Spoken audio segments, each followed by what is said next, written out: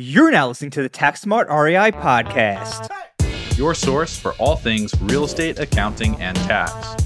Here we reveal our secrets that can save you thousands in taxes, streamline your accounting process, and help grow your business. Stay tuned to hear insightful interviews with industry experts, successful real estate investors, and current clients on what strategies they use to grow their business and how they steer clear of Uncle Sam. Hey, thanks for tuning into this episode of the Tax Smart REI podcast. In this episode, we discuss important year-end tax tips and considerations that you'll want to be aware of as we move through Q4 of this year, including short-term rental considerations, timing of cost segregation studies, tax loss harvesting, S corporations, and a lot more. We also want to let you know that we'll be running a special year-end edition of our popular Tax Smart Investors Bootcamp in November, where we'll be going in-depth on strategies such as the real estate professional status, the short-term rental loophole, how to optimize your tax position, special year-end tax strategies and considerations that are not covered in this episode, and a lot more. This bootcamp is designed to arm you with everything you need to know to maximize the tax benefits of real estate investing before the end of 2022 and give you a head start as we head into 2023.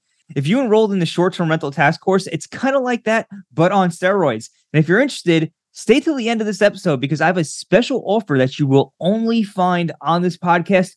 We're going to get into all of that and dive right into today's episode after a quick word from Landlord Studio.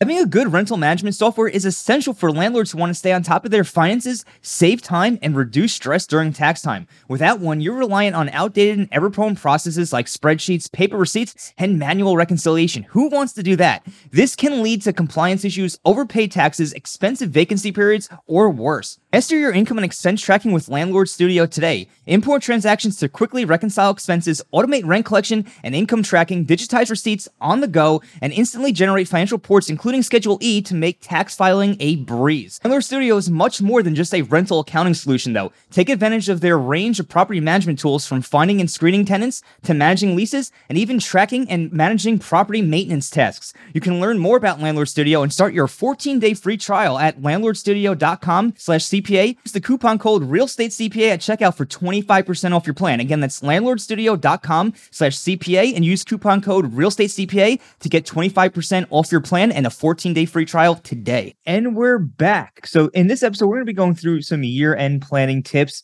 If you do want to check out our prior year's episodes on this topic, you can check out episode 67 and episode 162.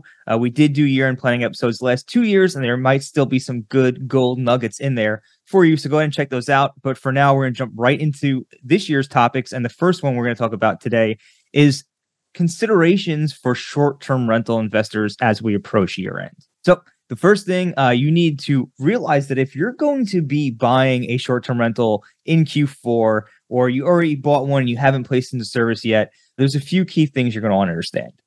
First one is the 7 days or less rule, right? So traditionally, when we place a long-term rental property into service, the place in service date's typically going to be considered the date that it's ready and available for rent. And that means that you usually have a certificate of occupancy for your rental property if your locality requires one, and then you have it listed for rent, maybe on Craigslist, or for rent sign in front of your house, on apartments.com, so on and so forth. However, when we're dealing with short-term rental properties, that doesn't really work that way, because one of the keys for the short-term rental loophole is that you have an average stay of 7 days or less. And in order to substantiate that you actually have a rental for 7 days or less, you need to actually rent it out. Many people believe you could just rent it out for one stay of 7 days or less and you'll be fine. You may very well be.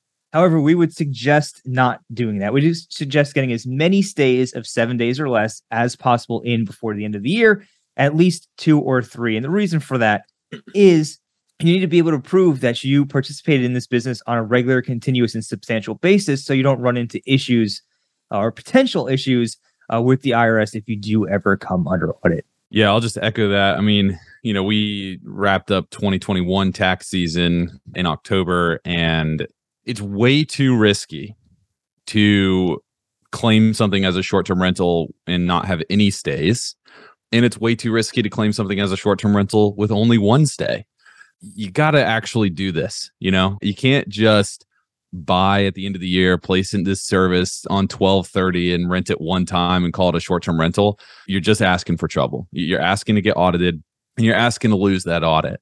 So we recommend that you rent it at least twice, but you really, really go for it. You try to rent it as many times as you can if you're really going to be able to substantiate this thing as a short-term rental. And maybe even renting it twice doesn't substantiate it as a short-term rental. It's facts and circumstances. Just because one person can make that successful doesn't mean that everybody can. So just keep that in the back of your mind. Another thing that I want to mention on the short-term rental thing is, and just real estate professional status in general, do not inflate your time log. I can't tell you how many of these time logs I've seen over the past few years from clients and non-clients that just have BS time log entries. You can't inflate your time log. The IRS knows. They've audited thousands of these returns. They've got the data to understand if you run an Airbnb or VRBO, how long does it take to communicate with your tenants, right? Each turn. They know it doesn't take 8 hours to communicate with your tenants for one night.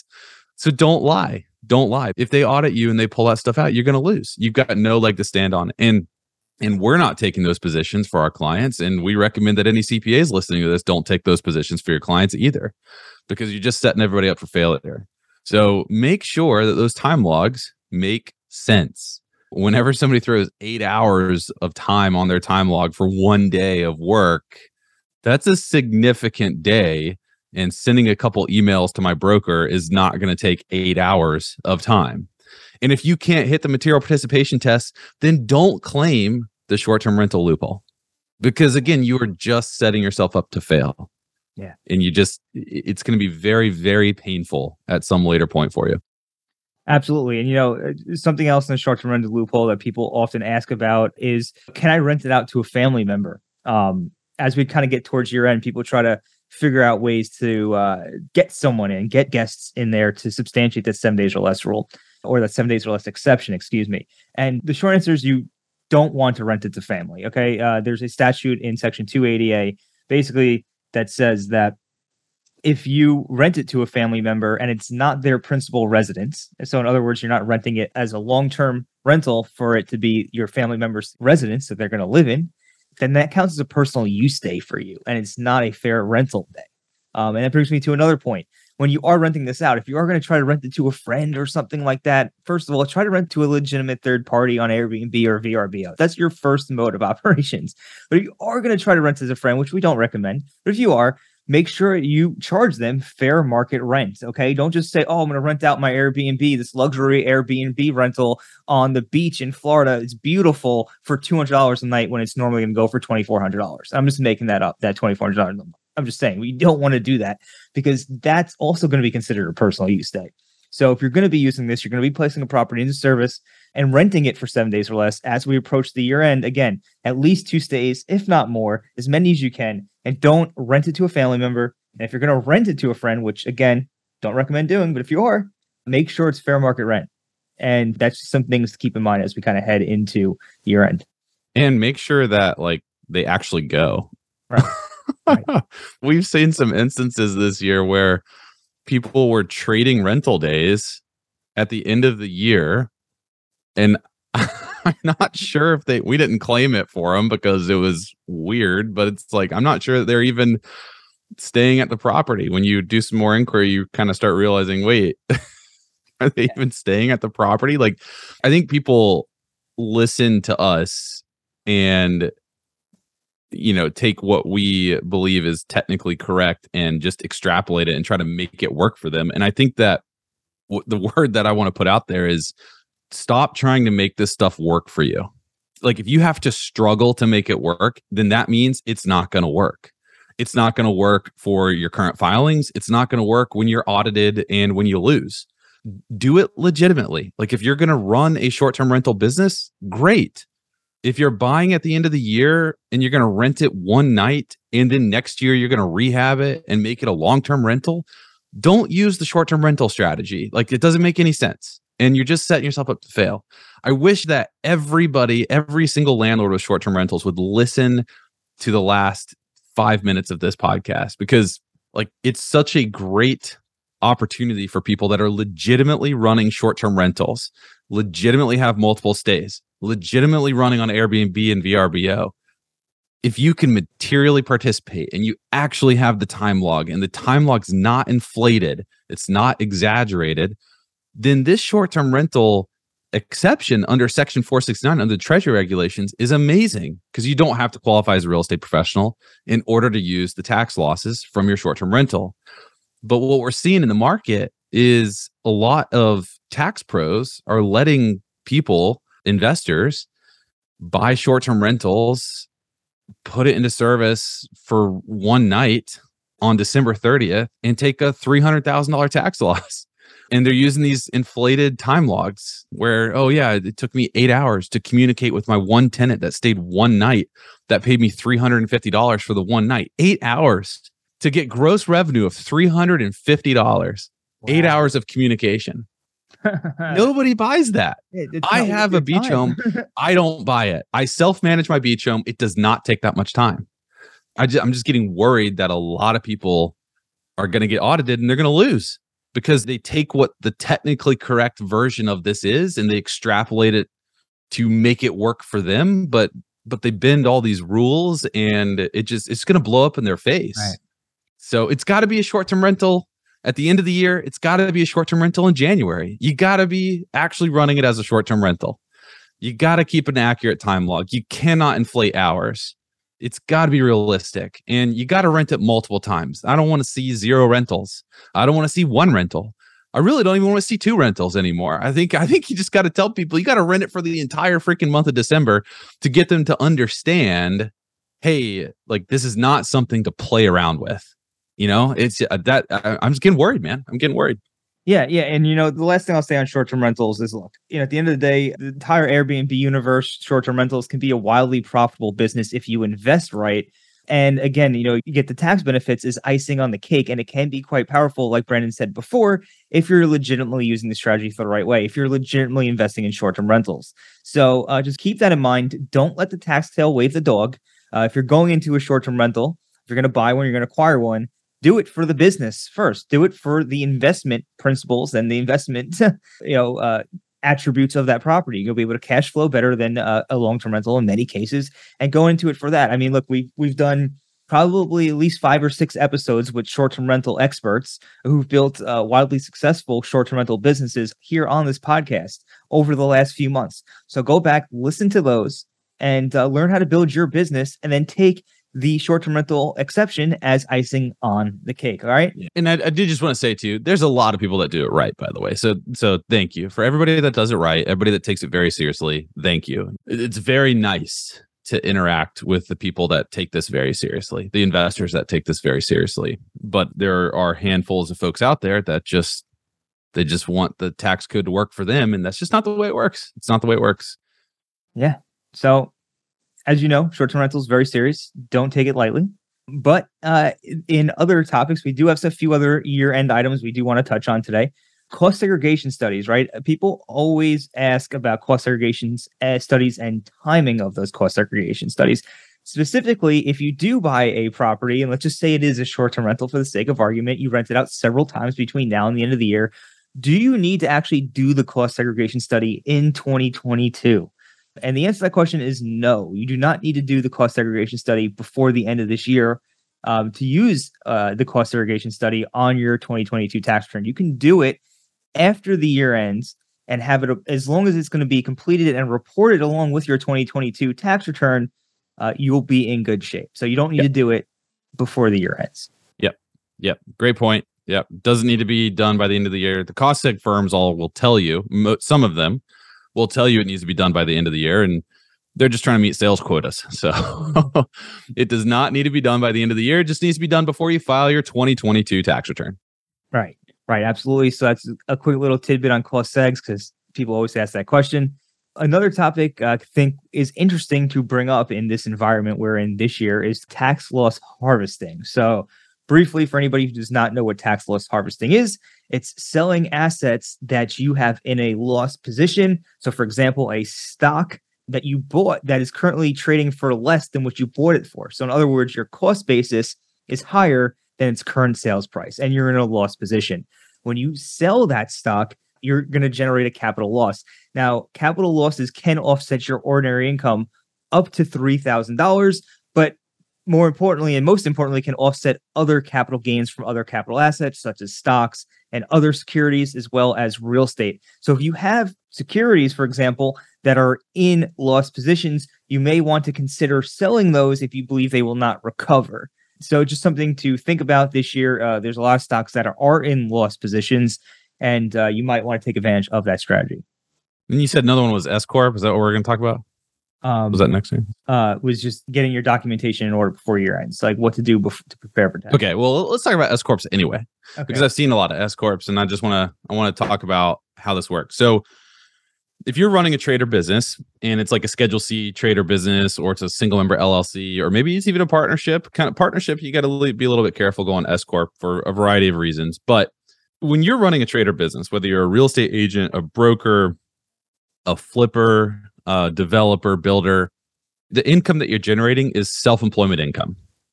And what that means is it's subject to a 15.3% tax. And then it's also subject to your marginal tax rate. And it's also subject to your state tax rate. So the question becomes, how do I avoid or reduce my exposure to the self-employment tax, that 15.3% tax? Because if I don't, and I earn $100,000 net income, I'm going to pay $15,300 on that net income. Then I'm going to pay, another 22% on that net income, so another $22,000. Then I'm going to pay my state tax rate of $5,000. So I'm paying taxes of like, $40K or so on $100K. My effective tax rate becomes 40%. Insane. So one strategy to reduce exposure to self-employment tax is to set up an S corporation, run your business through that S. The reason for this is from the S corporation, you can pay yourself wages. You cannot do this with an LLC or a Schedule C. It only works with an S corporation. So you can pay yourself wages, and the remainder profit that you don't distribute as wages, you just cut a check at the end of the year. It's just a cash distribution or a cash dividend. And it's not subject to that 15.3% self-employment tax. So for example, we've got net income of $100,000, $15,300 is my self-employment tax if I don't run it through an S corporation. But if I do run it through an S corporation, if I pay myself $50K W-2 wages, then only the $50K of W-2 wages is subject to the 15.3% self-employment tax. The remaining $50K of profit is just a distribution to me or a dividend to me. It's not subject to 15.3% self-employment tax. So I save $7,600 by running it through S corporation and paying myself a W-2 wage. There's a caveat. The caveat is you have to pay yourself a reasonable salary. So that means that I have to have really rock solid support as to why I paid myself $50,000 of W-2 wages and not like $95,000 of W-2 wages. Okay. Obviously, with an S corporation, the lower the wages you can pay yourself, the better, because only the wages are subject to that 15.3% tax. The remaining dividend is not. But what's happening is people are paying them zero wages or $10,000 in wages. So they're getting just an incredible amount of tax savings. The IRS knows this, and it's become an audit item for them starting in 2022, I believe. And it's going to be an audit item for the years. This. Be very careful if you're running an S corporation. Make sure that those wages are reasonable. If you don't know how to ensure your wages are reasonable, make sure you work with an advisor that can help that calculation substantiate why paying yourself what you're paying. Just understand that the IRS is looking very closely at S corporations. Absolutely. S corporations are going to be doing that. You're going to want to make sure you have that reasonable salary. And like Brent said, go ahead and work with an advisor if you're not sure how to come up with that, because you don't want to run afoul of these rules. Yep. All right. So that's just something to keep in mind with S corporations. As we kind of wrap up, our final topic of this podcast for this year is going to be what to do to prepare as we head into tax season. We're in Q4 right now. There's plenty of time before the year ends. And you want to make sure you're prepared so that when you hand your CPA or your tax preparer documents so they can file your tax returns for you, that you have your ducks in a row to make it as efficient as possible for all parties involved, specifically even yourself. You want to make sure that you don't have delays and all these things occurring, right? So what are a few things that you can do? Well, the first thing you could do is make sure that you have proper books and records completed by the time January or February comes around, so you can easily hand those off to your CPA or your tax preparer, right? What a lot of people do is they just hand off property management statements, or they hand off an Excel spreadsheet, or worse, just literally just like documents and stuff, not even organized in any way, shape, or form. And that's a recipe for delays in your tax return. Easily. Yeah, it's hard too, because every CPA has a different method of requesting documentation. I mean, heck, even our firm, we change it up on an ongoing basis because we're always trying to figure out a better way to do it. And then you've got portals. Oh my gosh, I'm so tired of all the portals out there. I was talking to Blake, our VP of operations, about this the other day. It's like, what would be a killer software to develop is one portal. That might even be the name, just oneportal.com, where you just have one portal for all of your CPAs, your attorneys, your mortgage brokers, your financial advisors, like the consumers go to one portal and all the providers have to plug into that. I know somebody listening to this is like, dude, that's a brilliant idea. Okay, if you think it's a brilliant idea, at least let me invest in it if you're going to go and develop it. Okay, that's my ask. So if you listen to this, you're like, wow, it's a brilliant idea, I'm going to go build it. Give me a chance to invest in it. So anyway, thank you. But I'm so sick of all these freaking portals out there, man. I've got like 5 different mortgage lenders. I got to log into 5 different portals. And I know that working with CPAs is the exact same thing because they all have different portals too. And it's just a real pain in the butt. But you got to have your documentation in line. It's better to upload it all at once rather than piecemeal, because it gets lost in translation if you are just kind of trickling it in. So what I would suggest is you create like a Google Drive or Dropbox or whatever your cloud solution is. And you create a folder, tax documents, then you create a subfolder, 2021, 2022, 2023, so on and so forth. And in those subfolders, you can put like you can have an earned income folder, you can have a portfolio income folder, you can have a rental income folder, and then you can have a folder for other. And what goes in your earned income? Well, it's your Schedule C stuff. So if I run a business, that's what goes there. Could be a K1, like our firm, we have a partnership now, so we all get K1s. So that K1 would go into my earned income folder. My W-2 is going to go into my earned income folder. My portfolio income folder is going to include 1099-Bs, any interest, any capital gains, dividends, anything like that's going to go into my portfolio income folder. And then my rental income folder is going to include, obviously, all of my rental activities and also any syndications that I'm investing in, funds that I'm investing in that are investing in rental activities. So the idea is just like get nice and organized. Once you have everything, send it all over to your CPA, like as a zip folder or something, or upload the zip folder to your CPA's portal. And if they have different, uploading methodologies, follow that. But just get organized. It's going to really help you streamline the process of getting your tax returns done. That's one of our biggest problems is somebody will send us 98% of their documentation. And we're just waiting on this 1K1 that's out there. But like what we've learned to do is not start a tax return until all the documentation's there, because it just becomes a real pain from a processing standpoint to start it and then come back to it later, because you got to like re-review the tax return once that final K1's in. It ends up doubling the amount of time that people take on it, and it ends up doubling the amount of time that the client ends up having to wait for it too, in a roundabout way. So I would just recommend packaging everything up one time, getting it over one time, and then obviously if there's like missing documentation as we're finding it out, sending that over as fast as you can. But yeah, get organized. I mean, I'm saying this. I gotta follow my own advice, man. I got all these rentals that I'm trying to like this year was a real pain in the butt for me to file my own tax return. So I'm trying to like that system that I just laid out is literally the system that I'm implementing right now. Yeah, no, 100%. This is the first year. So I'm going to let you guys in a little secret here on this podcast. It's the first year in my entire life I've never filed my own tax return. I actually hired a CPA to do it. I know it's sacrilegious, but I did it anyway.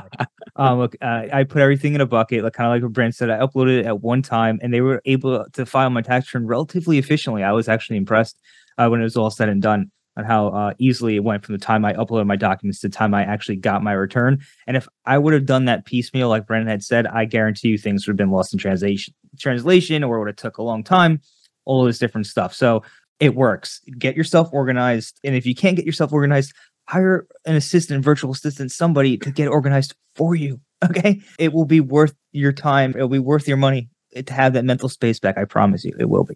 So one more thing on this. So what we ran into this year and what we're going to be doing going forward is offering projections for folks. So a projection is something where you sit down in January or February with your CPA, or, you do a virtual sit down, and you basically try to project what's my 2022 total income and what's my total federal tax and state tax as a result of that total income. And then you have the decision to either go ahead and make those payments if you owe anything, or just wait until you file the tax return. So we're going to be doing a lot more of that in 2022, January and February 2022. And we're going to be doing that because I think that it greatly enhances the client experience, but it also just eliminates surprises for folks. And that's like very key. But you got to understand too, your CPA has a lot of clients to deal with. This is a mutual relationship. You have to take ownership over your part of this relationship. And if you know that you have a lot of income or you have a different situation than you've had in years past, then my recommendation is to contact your CPA, contact your tax preparer, and get a projection done in January, February. It's okay if the projection's not 100% accurate. It's better to be like 80% accurate than 0% accurate. That's my current belief system, at least. So I guess what I'm trying to say here is don't wait for your tax preparer or your advisor or your CPA to do this for you. Take ownership over the relationship. Contact them and say, hey, I would like a projection run. It's probably going to cost you a few $100, but I think that few $100 is worth sleeping well at night, knowing that I'm not going to be surprised when I get this tax bill when my tax preparer is done preparing my return in April or middle of summer or October. And if it is a large tax bill, it gives you time to plan on how to get liquidity, right? That's a problem with real estate investors. We reinvest every dollar that we have in real estate. It's illiquid. So it's really important to understand what my tax liability is going to be a few months in advance of, judgment day, so to speak. Assuming that I'm making or not making estimated payments, I guess. But point is, you got to get that clarity. And once 2022 rolls, like once December 31st rolls, meaning now it's January 1st, 2022 income's locked in. If you're doing your accounting well, dramatic pause. If you're doing your accounting well, you should be able to project with 95 or so % accuracy what your payments are. In January, I ended up owing $32 between Fed and state this year because I did this projection in January, but my accounting was tip-top shape, right? So if your accounting is amazing, you can project this stuff out relatively easily. If your accounting's not amazing, you need to find somebody to do your accounting for you. It's that important. Hey, I wanted to remind you that we'll be running a special year-end edition of our popular Tax Smart Bootcamp in November, where we will be going in-depth on strategies such as the real estate professional status, the short-term rental loophole, how to optimize your tax position, special year-end strategies and considerations that we did not cover in this episode, and a whole lot more. Again, this bootcamp is designed to arm you with everything you need to know to maximize the tax benefits of investing in real estate before the end of 2022 and give you a head start as we move into 2023. It's the same great bootcamp that over 500 other students have already taken to learn how to save 5 to 6 figures in taxes.